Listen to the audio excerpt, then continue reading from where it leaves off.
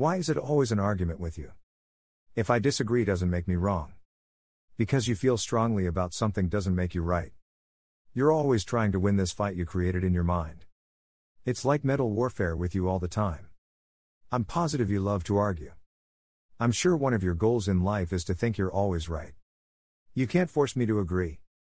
I'm okay with you, so why can't you let me be me? I don't see what you get out of going around debating with everyone. You're a know-it-all. At least you think you are. These all not positive words, but they're real to me. Aggressive, know-it-all, rude people don't appeal to me.